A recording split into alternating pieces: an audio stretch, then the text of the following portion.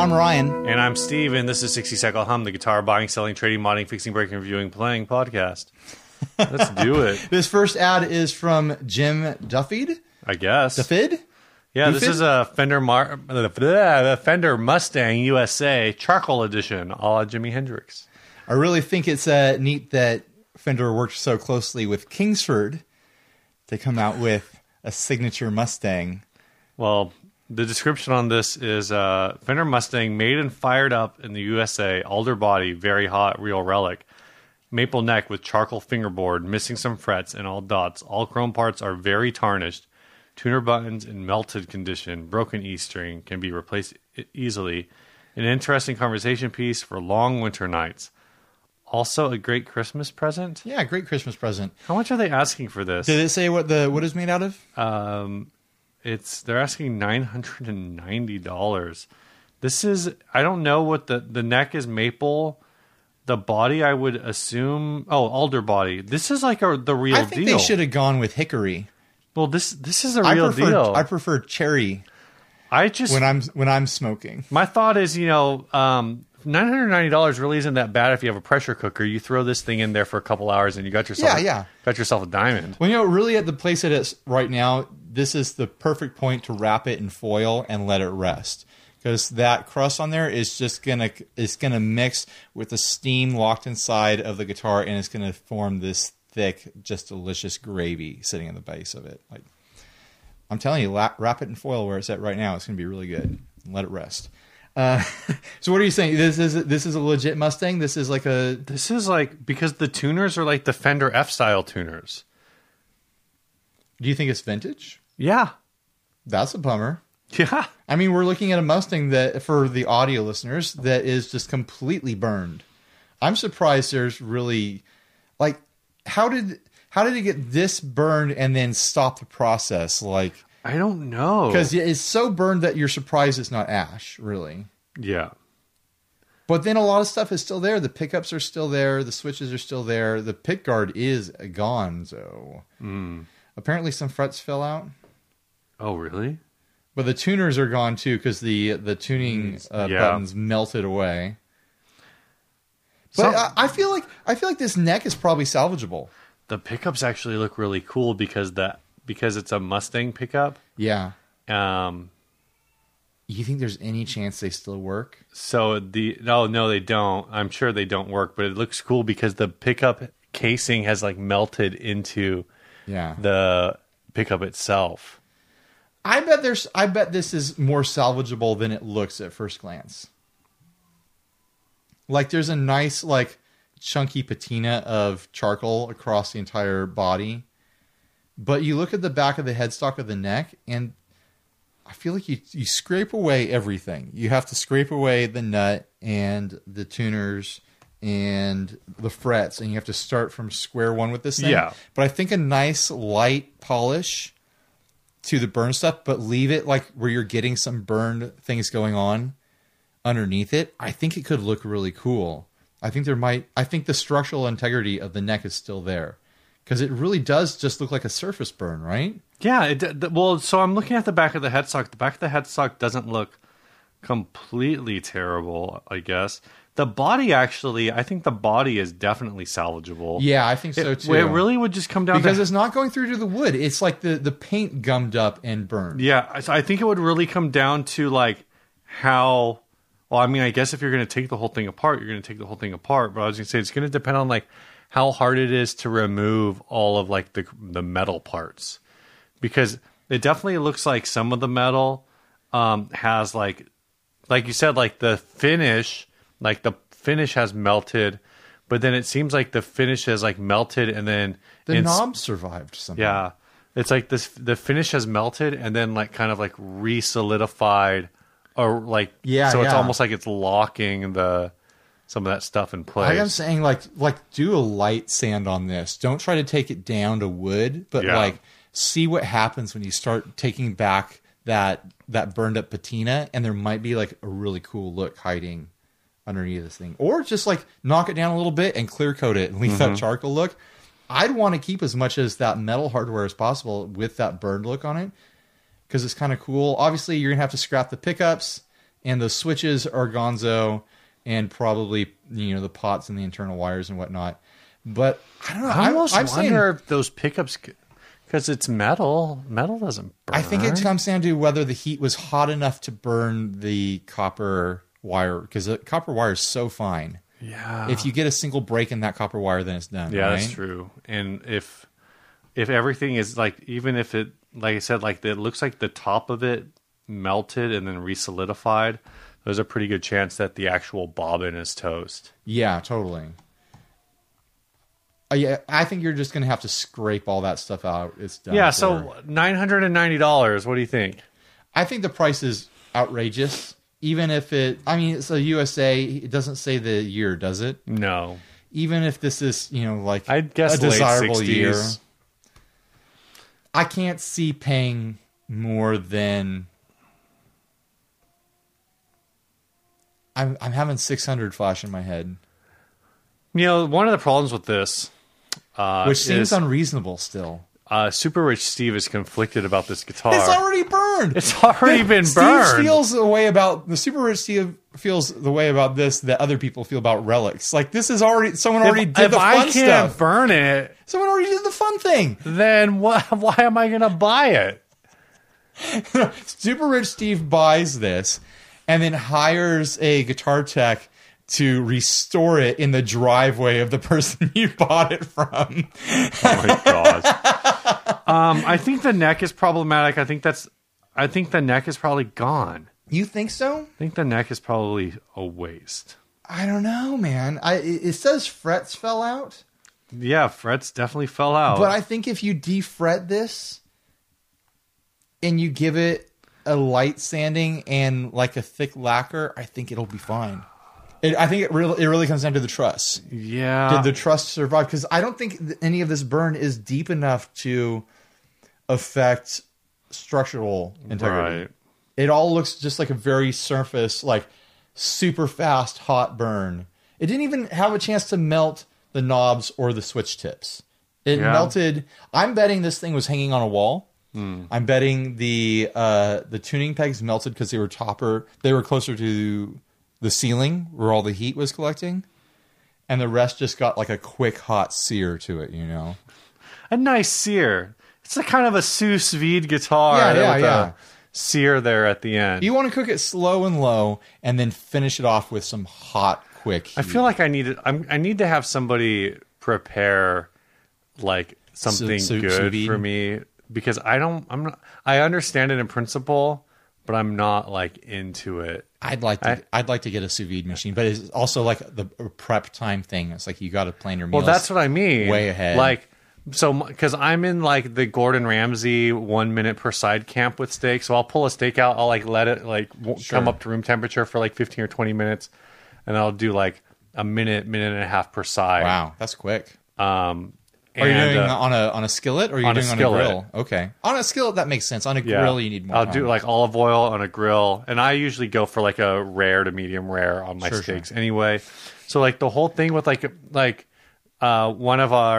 someone we know posted their sous vide, and it looked great, but when they walked through the process, I'm like, it's 4.5 hours. Yeah. I mean, the whole idea is like it's basically smokeless smoking. Yeah, because you're cooking at a super low temperature. And I don't know if you saw it, but they did sous vide, and then they did seared.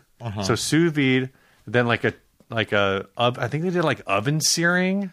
So that was like another 20 minutes. Or no, I think they did a quick sear, and then they threw it in a smoker for 20 minutes. It does sound like a lot of work. So at that point, like I literally added up. I'm like, this is like 20 minutes. Or this is like, 4 hours, 4.5 hours. It's a lot of work for a chunk of meat that I'm going to choke down without breathing in a minute. And I was talking to a friend of mine. He's like, well, like if you're doing like true barbecue, like that's how it is. Like you get up at 3 in the morning to do it. When I smoke stuff, it's like a 9-hour process. Yeah. And I'm like, but I feel like I understand that more, because I can't achieve smoked. Yeah. On my stovetop, I need to be convinced that sous vide is 4.5 hours better than my 30-minute process. We've solved it here. Maybe this guitar didn't endure a hot, fast fire. Maybe this thing was smoked. A slow, cold fire. A slow, cool fire. That's why the knobs aren't melted. That's why the switch tips aren't melted. it's because it never got hot enough to melt those. It just sat there, and it's like this guitar is like a really well cooked brisket. That's all like burnt in there. You open this thing up and it's going to be cooked to perfection. It's going to be perfect. Yeah. This is, it's a good thing that they didn't use jet fuel. It would have melted all the steel beams that were inside of this. People are going to be so mad that I said that jet fuel can melt steel beams. You don't have to melt the steel beams. You just have to get them soft and tender. This has become an inappropriate joke. Man, I could go over some burnt ends right now, though. I'm freaking hungry. I know. Barbecue does sound good, doesn't it? Shoot. We keep talking about what we're going to do for our 300th, and I'm liking the idea of us recording outside. Yeah. And like throwing some junk stuff into a fire pit and maybe having some barbecue. Maybe have like just a couple friends over instead of doing the big party like we did for the 200th. Do you think that idea sounds good? Sure. We have to figure out who to put on that list. Let us know if you think you should be on the list for our 300th episode party. Go ahead and sign up for our Patreon. We'll let you know if you made the cut. But what would you... Here's an idea. If somebody signs up for Patreon at a high enough level, we will fly to you and do our 300th episode at your place. That's not the craziest. I don't know what that level would be. It's probably like the $300 level. I was talking to Glenn Fricker at TGU. Yeah. I know. I'm sorry, boring TGU talk. And he has some. He has a Patreon supporter that is big enough that Glenn traveled all the way to visit him in San Diego. Dang. Yeah. So it was you, wasn't it? Squad goals. No, some drummer guy. What do you think is a fair price for this? Assuming it is like the top tier prime example of an original Mustang. I feel like it's splitting hairs. I know you went with 600, but I'm thinking no more than 400, and I need to see neck pocket pictures. At those price ranges, it is splitting hairs. I think the body at least is salvageable, and at that price, I think you're getting a cool Mustang body for $400. I think you're going to have I think it's going to be a cool looking guitar. I would need to verify that it's like a 65, 66. Sure. But I'm saying in that scenario. Yeah. Like if this is just some CIJ or something like that, right? Like give it away at this point. Or give it the old Red Hot Chili Peppers. Yeah, give it away right now. All right. Yeah. I think we're done. We're complete. All right. I think we're the only podcast that vocalizes when our bits are done. I think the others just move on, or they employ. They try to segue the powers of editing to get past that. We have completed this portion of the podcast. You should let us move on to the next portion of the podcast, Steve. You should just start dropping like 2 or like 5 millisecond like black screens countdowns. So I'm saying like just enough of a black line that it looks like you're cutting parts together, but it's really just it's like, straight footage, 2 milliseconds of black and then more footage. So there's like there's a jump. Like it's basically like, I don't know, remove like 3 frames. Yeah. You ever see in interviews where all of a sudden like there's a shift and like a blending shift? Yeah. And that's because they're cutting out like a rambling part or like a misspoken word or something like that. And I never really understood what that was for until I started editing video. And now I use it all the time. But like the amount of editing I'm doing on this podcast, I could totally edit out these awkward bits where we say that the bit is over. But I'm not going to because I think it's fun. So also, you already complained about your workful being too long. What's new, Steve? I have a box. You're going to unbox? FedEx. We're going to unbox. Here we go. Should I say what I'm unboxing? I think you should reveal it once you've unboxed it. Oh, okay. It's not a surprise for you. It's not a surprise for me. It might as well be a surprise for the audience as they're watching. They're watching right now, excited to see what's inside the box. They are living through you vicariously, and you are destroying the box in the most ridiculous way. Well, yeah. You might as well be chewing at it right now. These scissors are not very good. Those are great scissors. I use those scissors for cutting Velcro, and they're perfect for it. Well, they're not good at cutting this stuff. They're not good at cutting FedEx envelopes. So these come from another country? Oh my god, jeez. Steve is destroying this box. People, you should do more unboxings just for the carnage. I pulled it out the side. Yeah. Oh, look, I got a bunch of bubble wrap. Cool. Hey, Yay. No, this is a Chocks Is that how from you the pronounce it? Future Power Generation series. I was This is pronouncing in my actually the head first one. Seox. Seox. No, it's Chocks. Seox. That's why they have one called the Chocolate. I always just assumed that was, like a failed pun. Man, there's a lot. Oh, here we go. Finally there. Oh, you got This it. is like a really great presentation, a bunch too, of with all this cables stuff. in here? This is the Chocks DC7. This is super cool. It's an ultra thin, high power supply. Basically, you can see on the front, you've got 9, 12, 15, and 18 volt settings for every output. And at 9 volts, it does 660 milliamps, which is pretty much like, I think for That's plenty. I think for isolated output, 660 milliamps is close to, if not, it's the highest. I think it's the highest single output I've seen for a fully isolated. For isolated, yeah. For isolated. Obviously, yeah, if you have like a non-isolated, it kind of just, they dogpile. Yeah, yeah. There are just a ton of features on this. It is pretty dang thin. Look how thin that is. And like it's this thin, but it's a fully grounded power supply. And it's got that like tough rhino finish on it. And from what I understand, it has I forget what the technology is called, but basically you can use this in any. It's got a USB. You can use this in like any country without like a converter. Like you don't have to buy like different versions. You don't have to like flip a switch. Like it switches internally. So all you have to do is have the right plug. Impressed by that, but it sounds impressive. It's really cool. This comes with a bunch of the power cables. The case on it is just super heavy. Three-way daisy chain, so you can use a single output to power like this. This is great because I like to daisy chain all of my my drives. Yeah. And this is 3 plugs, and all of my chains are 5 plugs. This is perfect. Bunch of other stuff.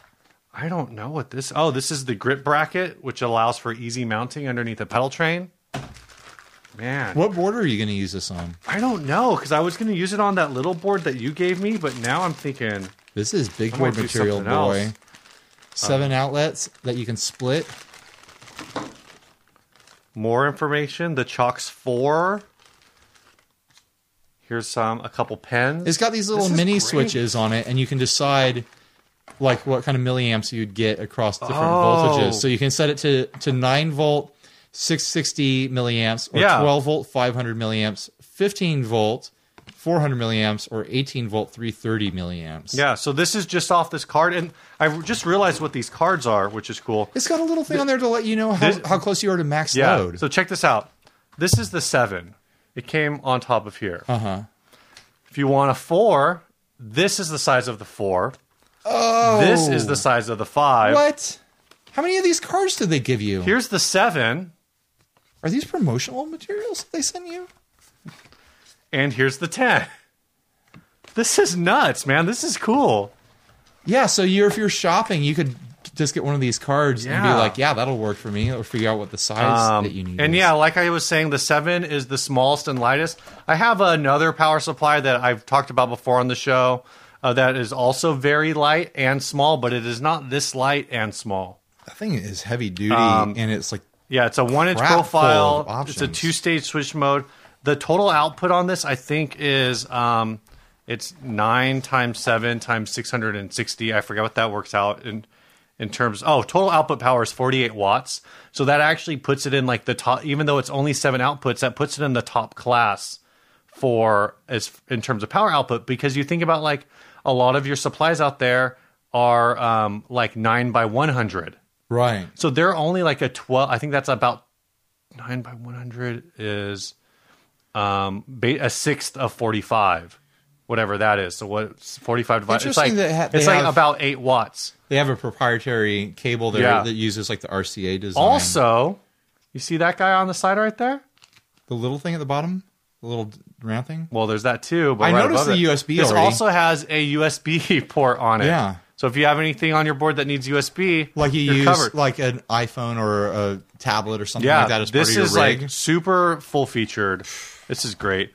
That's ridiculous. 4 dude. voltages on each outlet. So a lot of these power supplies that you get from companies, you can only pick, 1 or 2 of the lines that'll do 12 or 18 volts. This will do 9, 12, 15, or 18 on any line. Yeah, that's the crazy thing about it. It's got that little switching thing on every single outlet, so you can decide. Like if you wanted all 18 volts on this, you could. Yeah. Every single plug be 18 volts, 330 milliamps. This is super cool. Oh, this is the selection guide for cables. What is going on with our lives where we're so excited about a box that delivers power to other boxes? Nerds. Yeah, I know, right? We're just a bunch of nerds. I don't remember what the price point is on this. I'll put links in the show notes. I mean, of course. full disclosure, they sent this to us, and we were like, "Yeah, we'll like unbox it on the show." And Steve has use for it. Yeah, I mean, yeah. I could use it too, but my power situation is I handled think right you now. have more power supply. I've got you a lot have of more power power supplies around supplies, here, but that thing is beefy. This dude. is really cool. This And was a lot of cool just stuff. the dimensions of it is cool because like boards are getting thinner and thinner. Yeah. It's got higher demands for power from stuff like You want to do a in the mini past- board. You want to do whatever. Yeah, that thing will totally fit underneath a mini board. Well, and that's the thing. So this will fit under the mini board, but then it almost feels like a waste because it's so much power. I know, right? But like you could with that splitter there, you could daisy chain 3 of those things together and power an HX stomp off of that. Oh yeah. You just have to get the right adapters going. They might be in there. I think there is a Y adapter in here. There's a parallel adapter. I think it may we'll have the figure that all adapter in out. there already. I have to go through it all again. That's super cool. But it's like you put together a mini board, you use 3 of those outlets for an HX stomp, and then you throw a couple other pedals on that board. I think you should be able to do it with 2 outlets. Yeah, you're probably right. Because 2 outlets gets you 1320. 9 volt at 660. That gets you 9 volts No, you can, at 1320. I think you can add them up. I think I was able to power the HX stomp with 800. Yeah. So yeah, you should be able to do 2 outlets. Super cool. Again, check out the notes. We will be. I'll bring in whatever I end up doing with this. I'll show you guys. It's going to be fun. All right, maybe I'll just throw it on like my main board. It's just so tidy. Oh, Just use it to power excited. power things in your house. I know. I'm just going to Lamps, start like. dishwashers, microwaves. Jeez. Wouldn't it be buck wild if because we've all been using these wall plugs forever now. Wouldn't it be buck wild if someday everything switches over to using 9 volt little mini plugs for the power? You just get a lamp and it's got the little barrel plug. I mean, with so many things going LED, like that's not totally like It's not out of insane. out of the question. And those things are kind I don't know if they go to 9 volt but I could see everything going to like USB.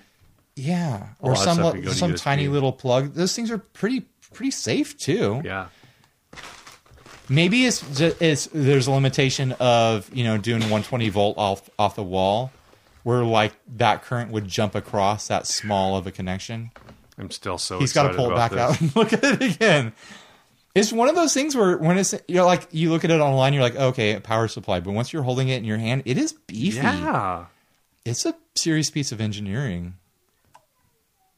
Also, like, I know, again, stupid features, but all of the switches on the front are they're dip switches to select your voltage, and it's got the little map there, so you know what you're doing. But part of that design is also because on a lot of other power supplies where you have voltage switching, it's just a standard toggle switch. So if you get bumped accidentally if your board's sitting like this and maybe it's on carpet and like you push down on a little and you have like exact clearance and you push down on it and slide it for some reason, all of a sudden you're delivering 18 volts to your delay. Yeah, seriously. Anyway, too much excitement over a power supply. Oh man, This is the part of the show where you ask me what's new. Ryan, what's new? Nothing. I got nothing. Yeah, that's what I thought. You want to do the first topic? Oh, sponsors. Yeah, this episode is sponsored by Chase Bliss Audio. They have a new pedal out called The Mood. The mood. I still don't have it yet because we record 2 episodes at a time. But I bet I have it in real life. And when you're listening to this episode, I bet I've already produced some sort of content for Hopefully. it. Yeah. Anyway, it's a granular looper delay. It does a lot of really cool stuff. if It's Ryan, more creative than you are. That's damn straight. If you haven't seen it yet, go check out the demo that Knobs did. Maybe Ryan's done a demo by now. Who knows? You think he'll have a demo done by now? Joel told me when he wanted me to release it, but I don't remember what that date is. They're doing, instead of doing everything. Today is July 1st, Ryan. Instead of doing everything on the same day, they're doing a staggered launch with it. So let Chase Bliss know if you prefer that kind of thing, because I know a lot of companies where they launch everything same day, and some people get sick of it. Yeah. And that's some cool. people like it because they like, I can watch everything all at once. I think that's kind of the way to do it sometimes. If you like the staggered launch versus the deluge launch, then let Chase Bliss know for sure if that appealed to you. So yeah, go check out that pedal.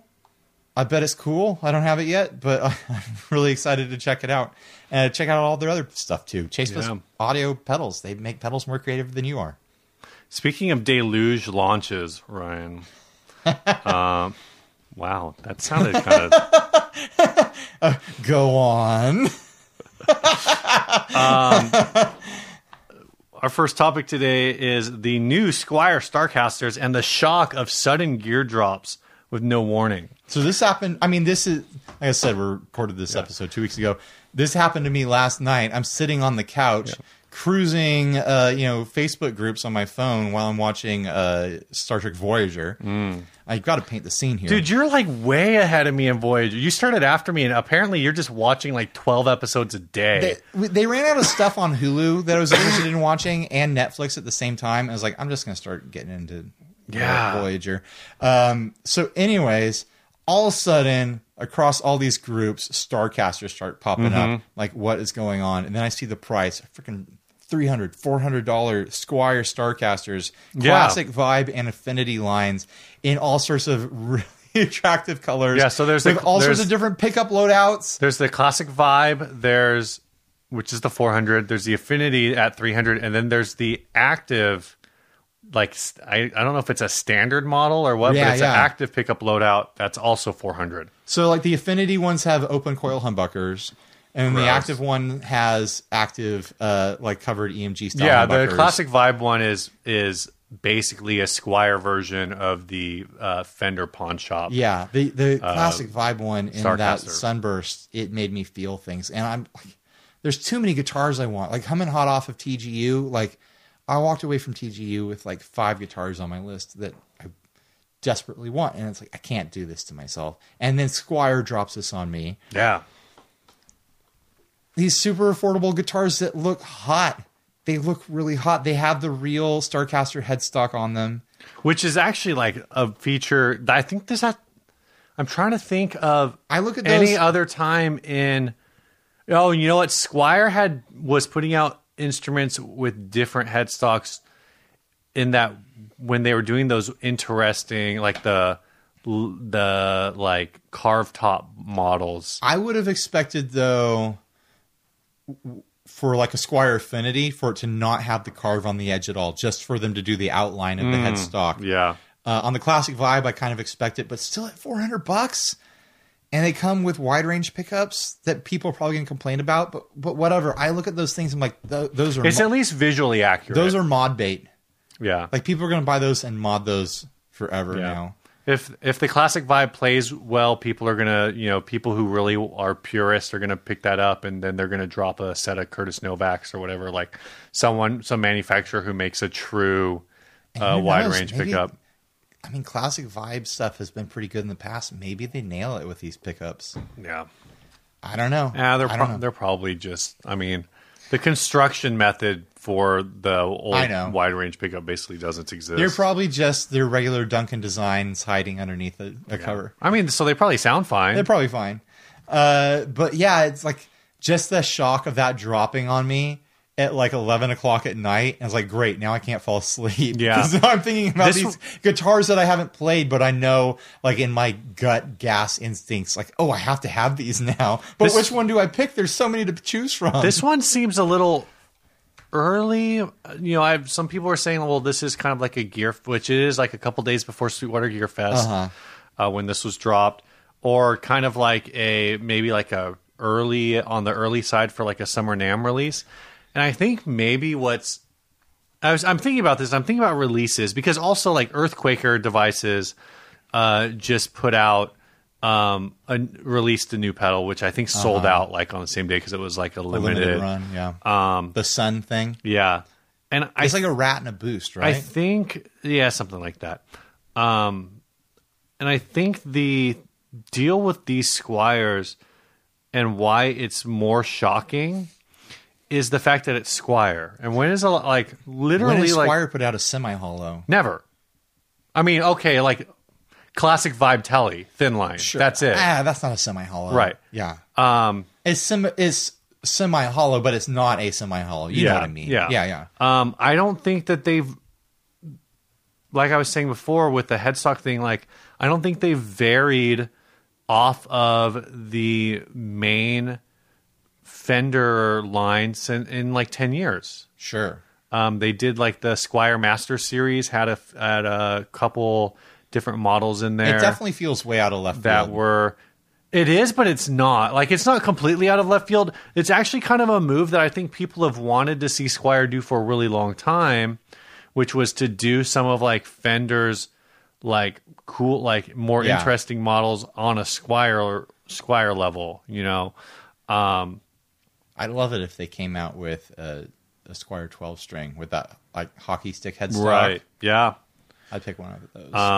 I mean, the question is, if these do decently, will we see a Squire Coronado next? You know, and then they're saving some build issues with these or build difficulty with them by not having a trim on them. Right. I think the Mexican version that they had previously, or was it made in China version? I'm not sure where they were made. Had an offset trim versus the original style Starcaster trim. No, I'm trying to remember. So that saves like some build difficulty and build costs and stuff like that. They're just doing hardtail on these, which honestly is probably better. Yeah.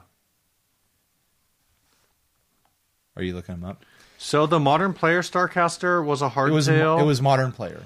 But then they had the Coronado that had the trim, right? So maybe. I think the Coronados did. I think the Starcaster has always had some variation. So the newer. Didn't they have it had a trapeze tailpiece or something? No, it had like a weird. It had this weird. I'm remembering all these different variations of things. Did it have like like a Mustang? It had this trim bar thing on it. That's the.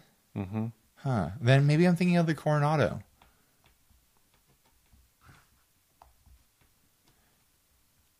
Because they went for a Tunematic style thing on it, right?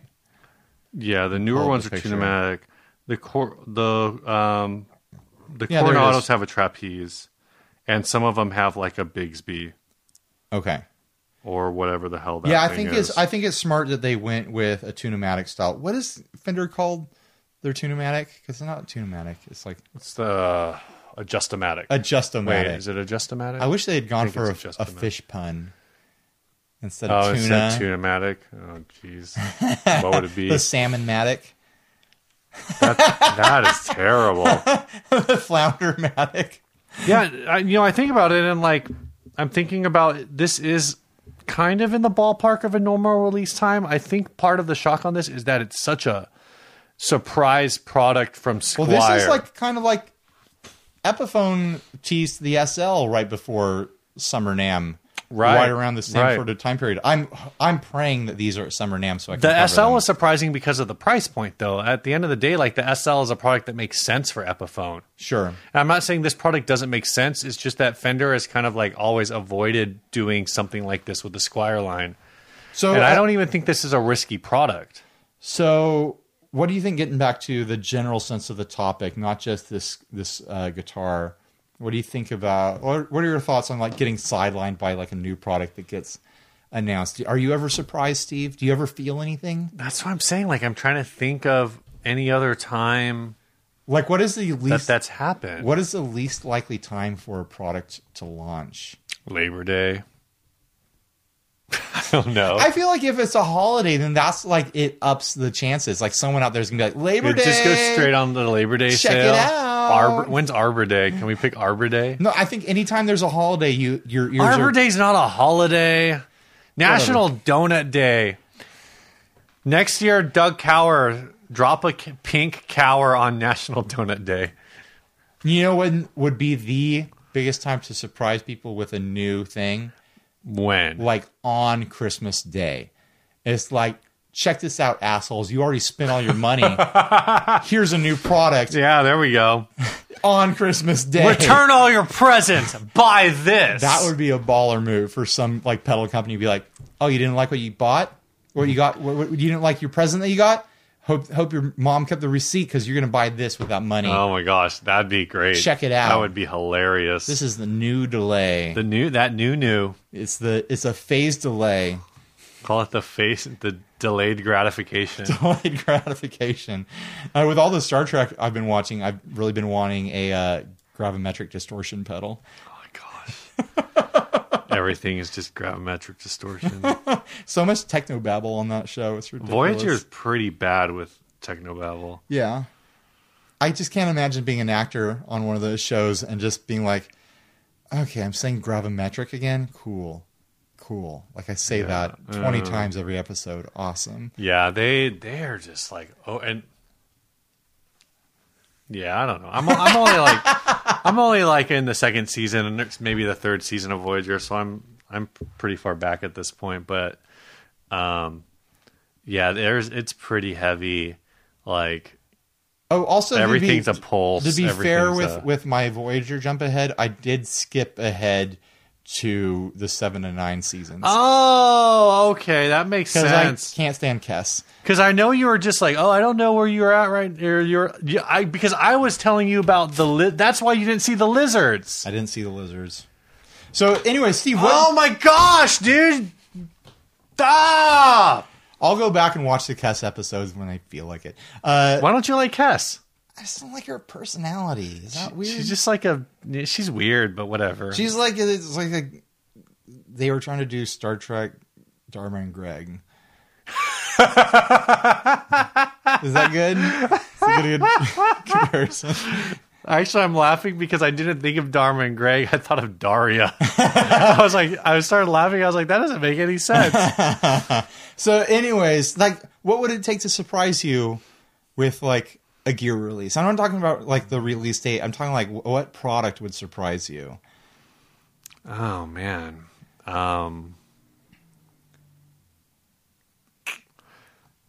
Gibson or maybe Fender doing Steve's having a little stroke. No. Give Fender.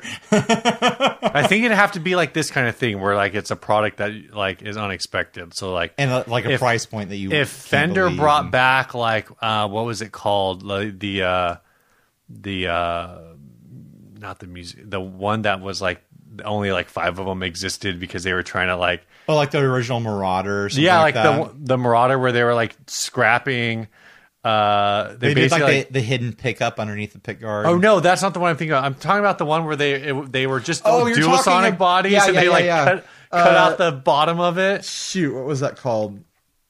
Yeah, I don't remember. It was the one that was cut to look like a duck's foot. Is that what it was supposed to be? Yeah, I guess I can see that. I always saw it as a starfish. Was it the Maverick? Maybe.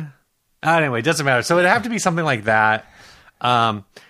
I think that honestly, like when Ibanez a couple years ago brought the Talman series back as just a bunch of Fenderish, in surfy colors, I thought that was pretty surprising. Like the timing wasn't surprising, but the product was surprising. When Boss dropped the Waza Metal Zone, that was kind of like a surprise. Like, what? The Boss 200 series is kind of surprising because it seems like it's moving backwards. You think that's moving backwards? It seems like it's. Well, it's a lower, it's a more simple control set for like the 500 series style of. Right. Well, that's what I mean. But it's like you have the 500 series, and they had the 20 series, right? And even like.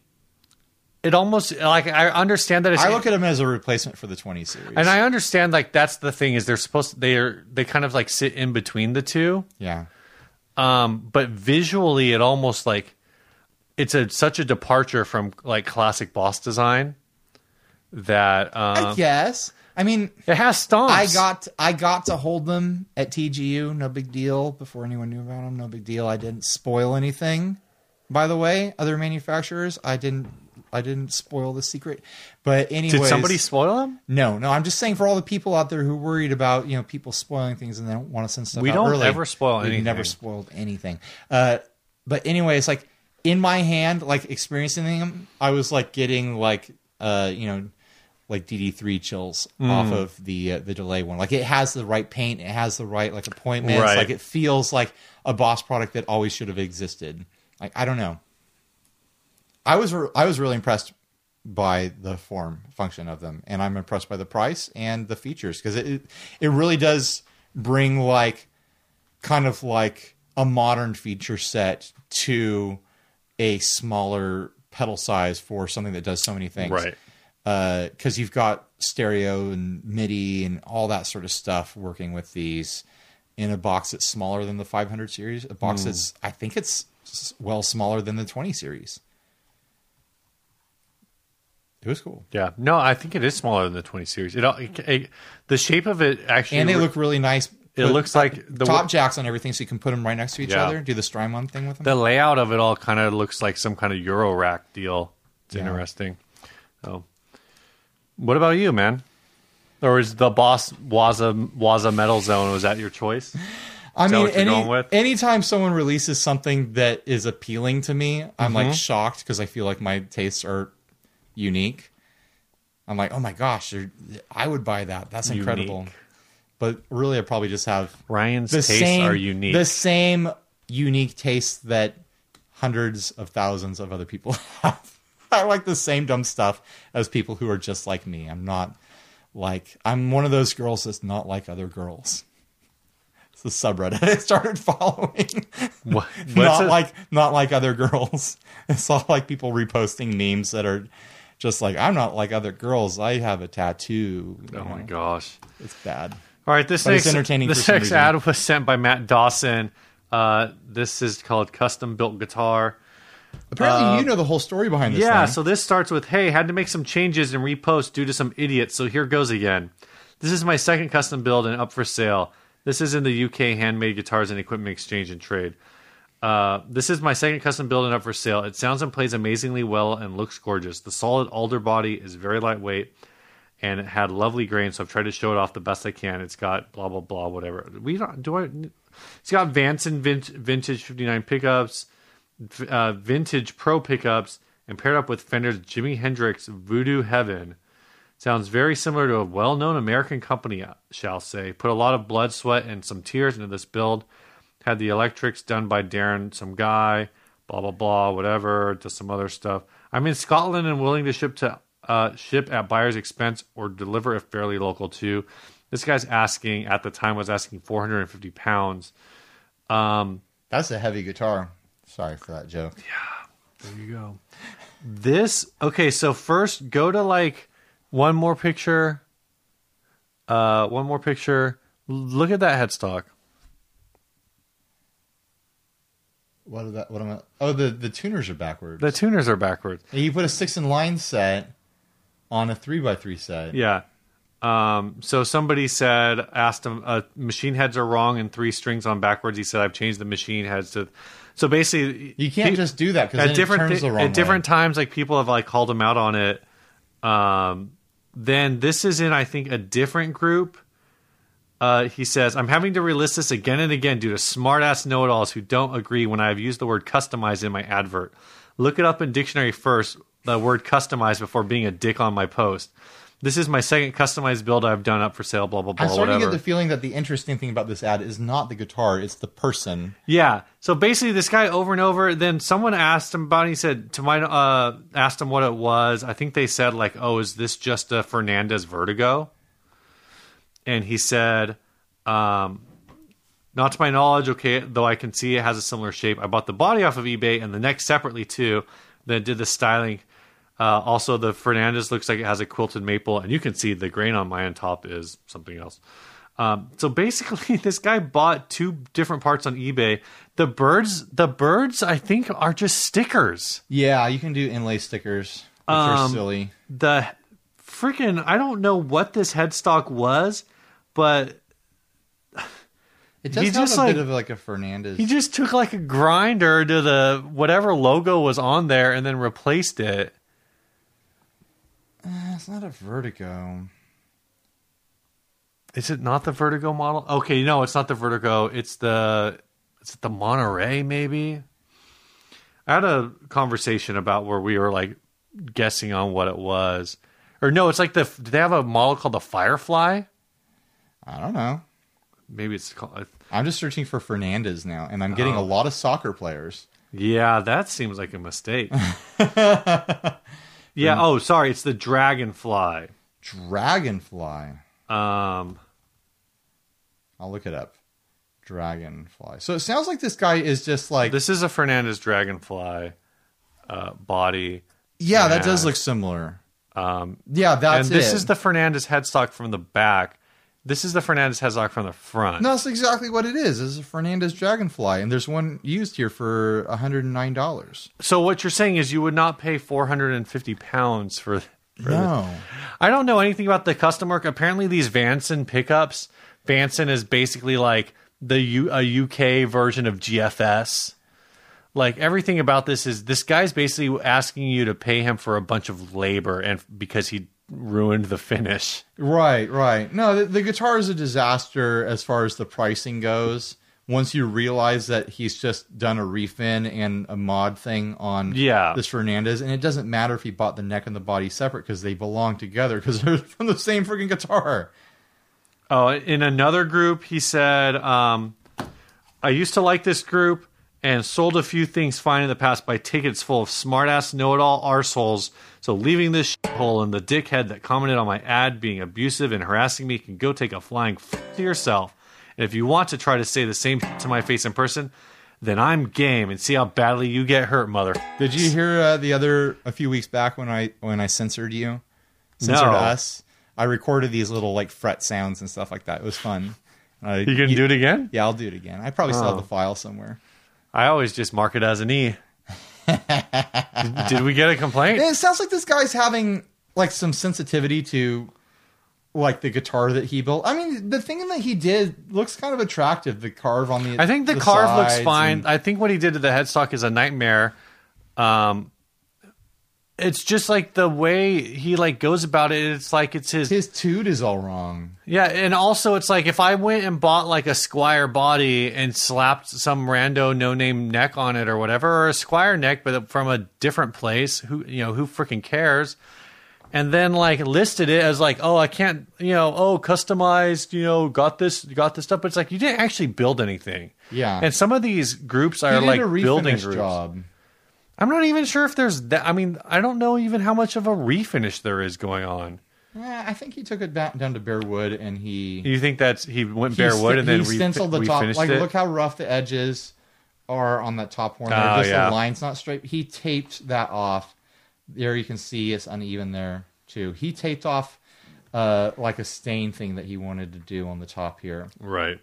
So he did kind of like a home refin sort of fun concept. He was trying to do like that Ibanez 7-string kind of look. You know that one that's got like the wood edges, but then that green yellow burst on top? Oh, yeah. That's what he was trying to do. Yeah.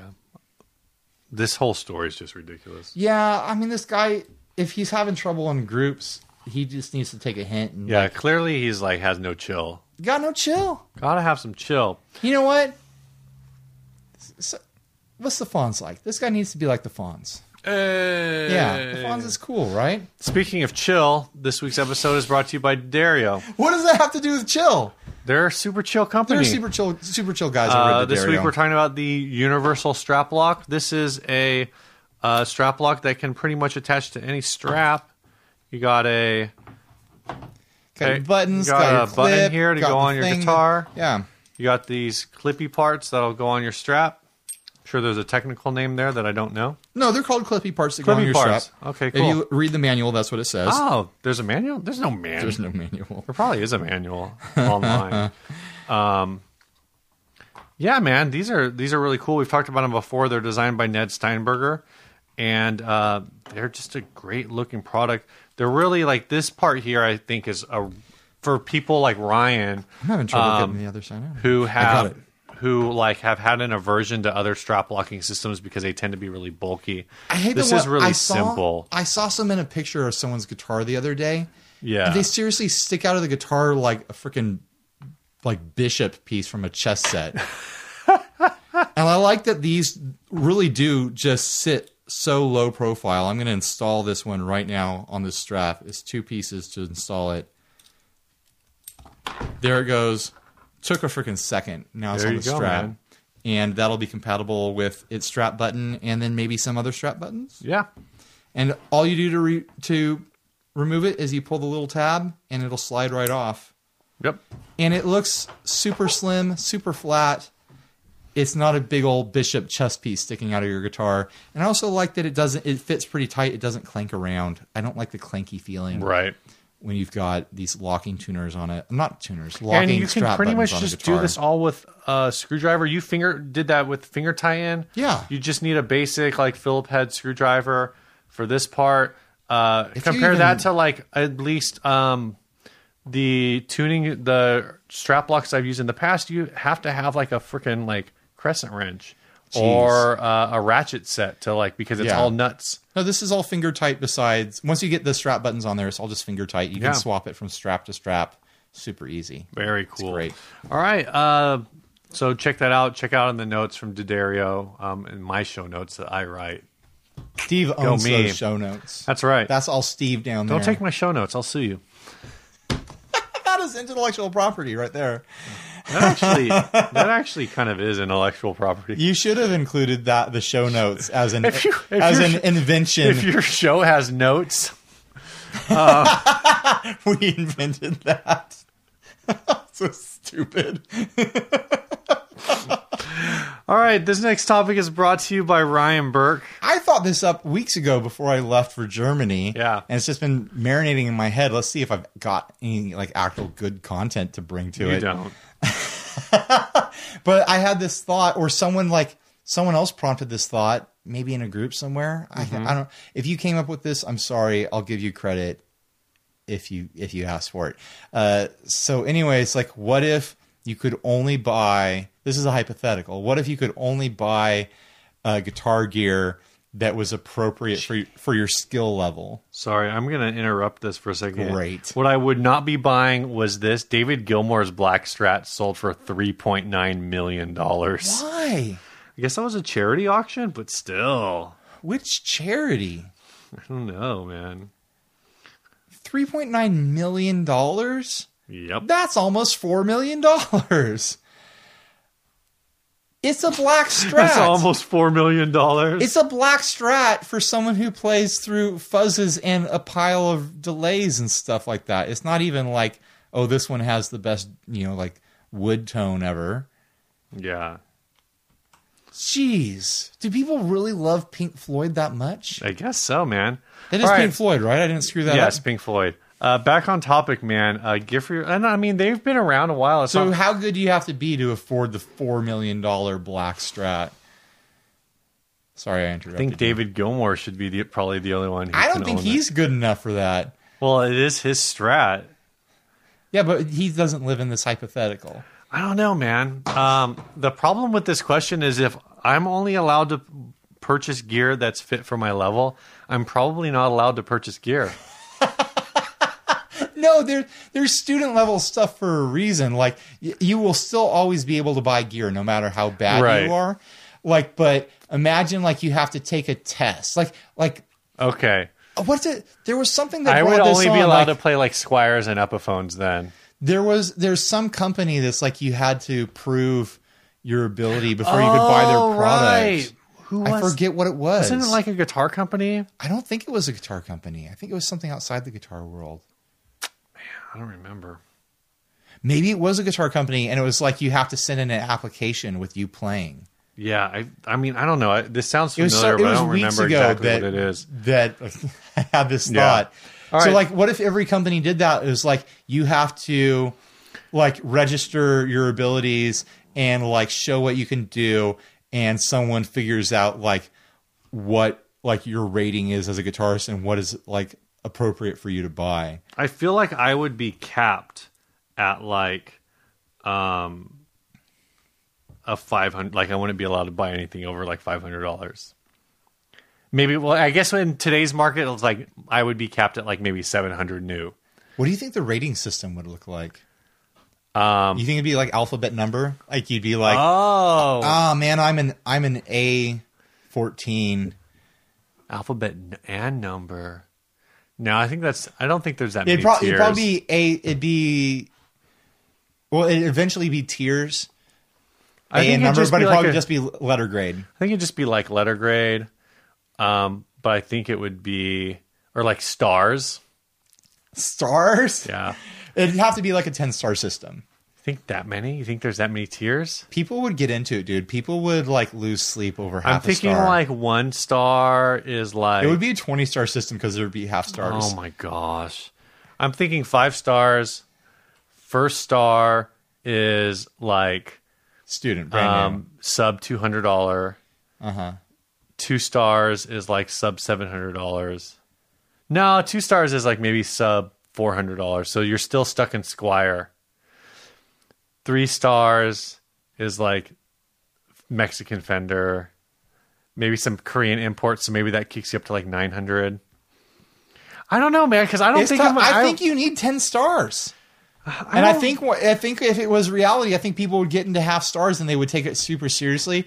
And then eventually some company would come out and be like, we built an 11-star guitar, and people would crap their pants. People would lose their minds. 11 stars? Oh no! I'm still stuck at 8. The problem with the 11-star guitar is no one knows what it sounds like. The builder just put it together. Not even the builder can play it. Not even the builder. That's the real problem, is that most of these builders are 2s and 3s at best. Well, if the builders we know are 2s and 3s, then I'm definitely a half star. Can we get quarter stars?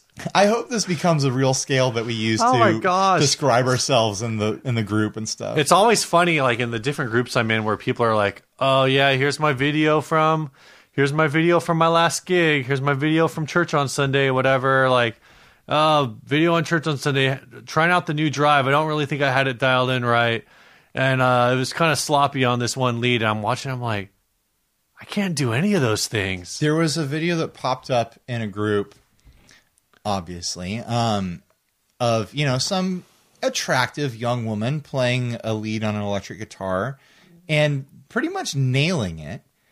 And it was really like a pretty intense piece. But like everyone in the group is just like, oh, great, just another girl who gets likes because this and that and her looks or whatever. Yeah. And I'm like, I don't know, guys. She's way better than I am. And I know a lot of people could say that, but like this is my job somehow too. Yeah. And like I should be better for what I do. There's definitely like a weird... I mean, not to get off the subject of stars, but there's definitely like a weird... I think I would say that she was like a 6 to 7 star. Right. And I consider myself probably a 3-star. I think there's definitely some jealousy that definitely inhabits a lot of these groups where people say, oh, this person is getting attention. Sure. And a lot of times it's like people are even saying that this person is getting attention over attention that I think somebody else should be getting. But in a way, what they're really saying is the musical taste that this person appeals to is inferior to my musical taste. There's a lot to unpack with those things. Oh, yeah. But I think that's at least like a big component of it. It's like we did have the topic come up that was like, who are the better brothers, the Jonas Brothers or the Hanson Brothers? And people are like, oh, both of those guys are hacks. What about but which one is better? Yeah, but like... It doesn't matter if they're both hacks. Or maybe it was just like, who are the best musical brothers? And then people are like, well, what about the Towns Brothers or the Van Zants or the Allmans or the whatever the names of the sure. So it was brought up I bet there's brothers out there that we don't even know about. There's like recent best musicians. There's like recent brothers, and so they were like comparing. What about the movie Brothers starring Will Ferrell and no, Step Brothers? They were Step Brothers. Yeah. But like they're like, oh, what about the guys from Greta Van Fleet? And then someone's like, Greta Van Fleet's just a cover band, and I didn't comment, but I really want to be like, Greta Van Fleet, never heard of her. So, like, who's someone that you think is a 10-star player? Man. And what guitars can they buy? I mean, basically at 10 stars, like you just get whatever guitar you want, and like someone out there is crafting a guitar for you over years. It's like a custom order sort of thing, and it costs millions of dollars. It's that auction guitar or whatever. And is there anyone that qualifies, you know? I mean, I don't know, like how regimented is this? Because at what point is it just like, well, you're a professional touring musician? Like, part of me feels like this should just come down to like a pay structure. Like, how much money are you making? No, I feel like... Because, like, are people pissed off that, No, because I feel like people who aren't making money should still be able... Because a lot of these guitar companies are propped up by the hobbyists. That's true. They've still got to be able to pay to the hobbyists. And there are some ripping hobbyists out there. Like, professional status doesn't mean someone has or doesn't have talent. I think there's got to be some sort of independent organization where you submit your application and you send in a sample of your playing... or you have to go and perform it live, and then they judge your star count. But okay, so here's the issue, though, right? Like, going back to this. This is a lot of infrastructure. Yeah, there's way too much infrastructure. To control people buying guitars. The entire industry is really propped up by 2s and 3s buying 9 and 10s. You know, that's where most of these guitar companies make their money. Let's be honest. I am not seeing it right now. Oh, there it is. Do they have a price? So I would say, like, I think depending on where you go, a lot of critics would say that John Mayer at best is like a 6-star guitarist. Like, he's good, but he's not really that good. I feel like when you hit 6, you're hitting some kind of level of technical, like measurable accuracy, and then everything beyond that is just like artistic interpretation of what's good. Well, that's and that's like an issue too, I guess, with all of it. Where I'm asking, or what the question I'm coming from, and I cannot find a price for it, is before the John Mayer Silver Sky, John Mayer's signature PRS guitar was the PRS Super Eagle, which is like a $10,000 guitar. So I feel like at that point, like, that's definitely... So you think he had to step down because the guitar was outside his skill range? Yeah, I'm saying, like, if you're using the scale, like, did PRS build him a 9 or 10-star guitar, but then they were like, oh, no, you're really only a 6-star guitarist, so we're going to give you a different signature model. I feel like the Silver Sky is like a solid, like, 5-star guitar. Okay, so then John being a 6 works. Yeah. I feel like he's got a guitar that's slightly below his playing start level. Okay. And it's more marketable that way, you know? What do you think about the concept of, like, if there was a brand, or if there is a brand that's who's grading the guitars? That's another, like, whole other level of bureaucracy. Because, again, like, and I've told this story, like, a bunch of times on the show. Years ago, I went to Guitar Center and I played 4 Telecasters, 4 different tiers of official Telecasters. So from Fender branded, Squier branded, Telecasters. Play authentic. So I played like an American Tele, a couple different American Teles. I played the Squier CV, and I think a standard Tele, or maybe a modern player or something. And the Squier CV I thought was the best out of that 4. On a price, if we're just thinking off a price point, I feel like the CV Tele is like a 2, maybe like probably a 2-star, 3-star price point. But from a playability standpoint, I was like, wow, this is probably like a 5-star Telecaster. But then does every single And it was weird that you thought that back then because we hadn't developed the star system. Yeah, yeah. And then does every guitar that comes out of the factory have to be individually rated? So like maybe you have even though they're all the same price point, you have Fender American Strats that are like 7-star Strats, Sure. but then you also have Fender American Strats that are like 4-star Strats, but they're all $1,500. Yeah. I mean, we just have to trust. I feel like I'm more interested in breaking this system than using this system. That's how you make a strong system, is by breaking it and fixing it. We just have to put our trust in the system, in the Guitar Council. The Guitar Who's on the Guitar Council? To make the wise decisions. The Guitar Council is what? Dan, Mick, Rob. That would be a lot of fun if it was, like people in our world that were on the council. What do you think about this in reality? Like, if there is or was a guitar company that's just like, we're not going to build for you unless you are playing at a certain level. Like we do, like think of it like as a company that like builds, like equipment for like famous athletes or something like that. Like, right. We're just not going to build stuff for anyone. Like, we're focused on building for like the true people of skill. We're making the Hanzahori swords or whatever the name is, Right. Like, you have to earn it. Hattori Hanzo. Hattori Hanzo. Yeah. Do you think that that's a viable business plan? Do you think like that's fair? Do you think people would get upset? Like some rich dude out there who's a 2-star player, but he has money to blow on a $20,000 guitar, but the guy making them, who doesn't make a lot of money because he's only making 2 guitars a year, right, is like, no, I won't.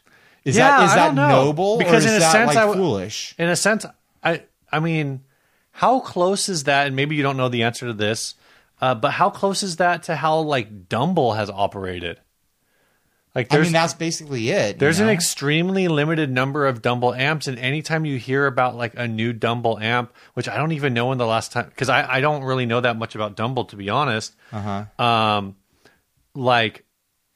how often are their products coming out? And it seems like the impression I got is that all Dumbles were basically customs.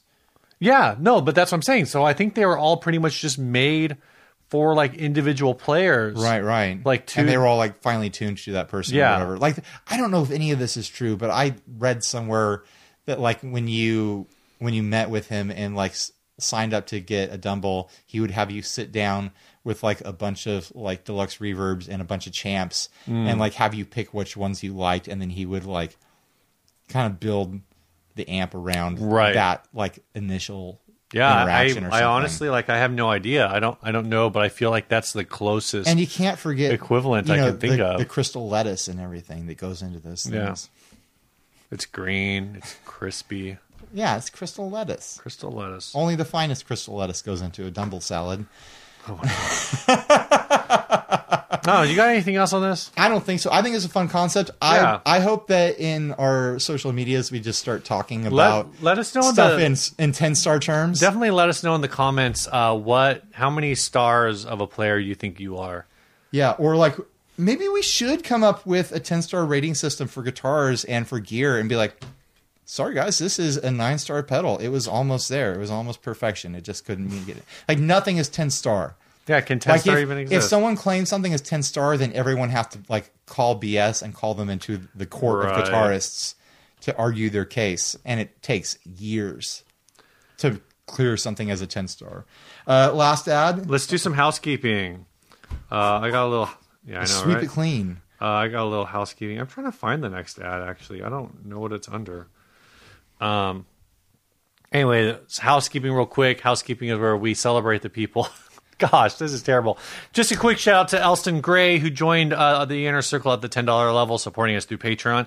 And we got 3 $1 supports from Podbean this week.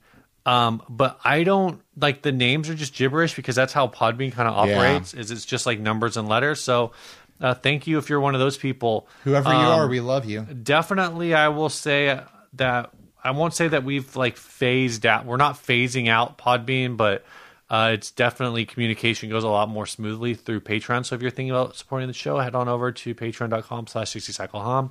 It goes into a lot of the things that you see, the wall behind us, not the gear, but the actual physical support, wall, the physical wall, the string sling, the cameras and lights in this room, the microphones, all that stuff, all this infrastructure, and plus we get to send Ryan to Summer Nam.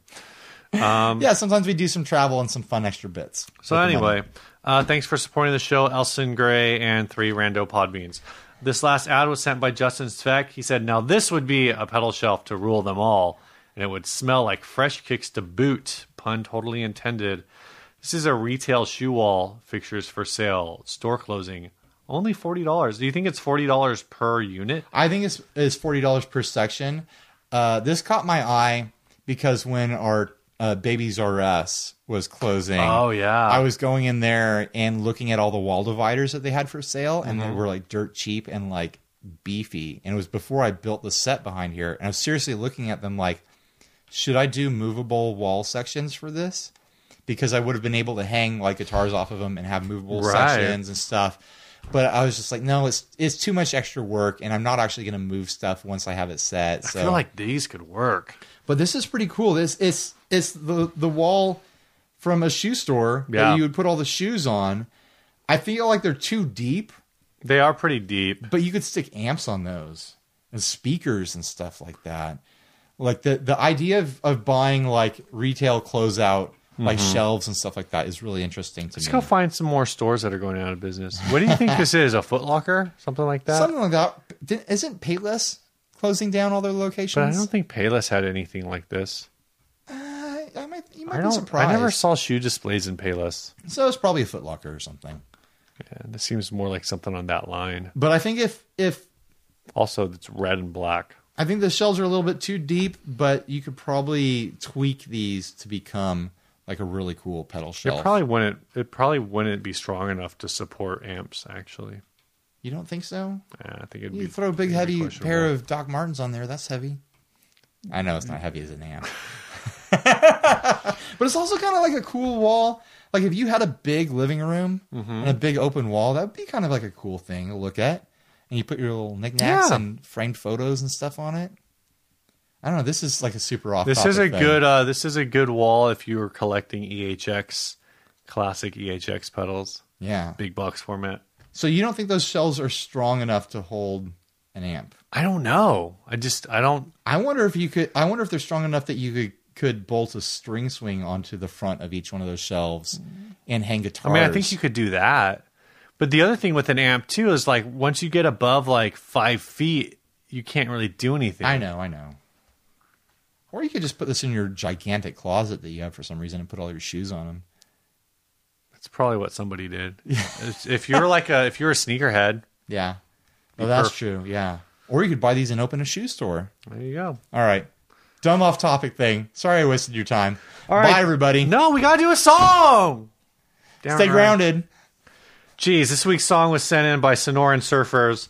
They say, hi, Ryan and Steve. We've been working on this surf rock band in Arizona. We finally recorded a rough demo that should be available through this email. We are always engaged in listening to Ryan talk about drippy reverb and praise for the Boss Katana. We love both of these things. This demo was really haphazardly put together. I'm a novice, but moreover, the recording process doesn't particularly excite me. I placed an SM57 on my Silverface reissued deluxe reverb, forgot my tube screamer at home, and was straight from a Fender Jag Player Series into the amp. I had brought my mod kit spring reverb, the Wave, which I love a lot, but was having technical difficulties and decided not to use it for the recording. The bass was a Rogue Hofner-style violin bass that we DI'd into a mixer into a digital Tascam recorder. I intended to use 2 mics for the drums, but couldn't decipher the crazy spaghetti cables all over the floor of my drummer's home, so I ended up only using one unknown dynamic mic on the drums. We intend to do a better recording that will be professional later, but we felt the urgency to have some kind of recording floating around somewhere. We are the Sonoran Surfers, and we make instrumental surf rock from Arizona. We write songs about the experience of the desert that we live in. We listen to 60 Cycle each week and enjoy the podcast and YouTube videos a lot.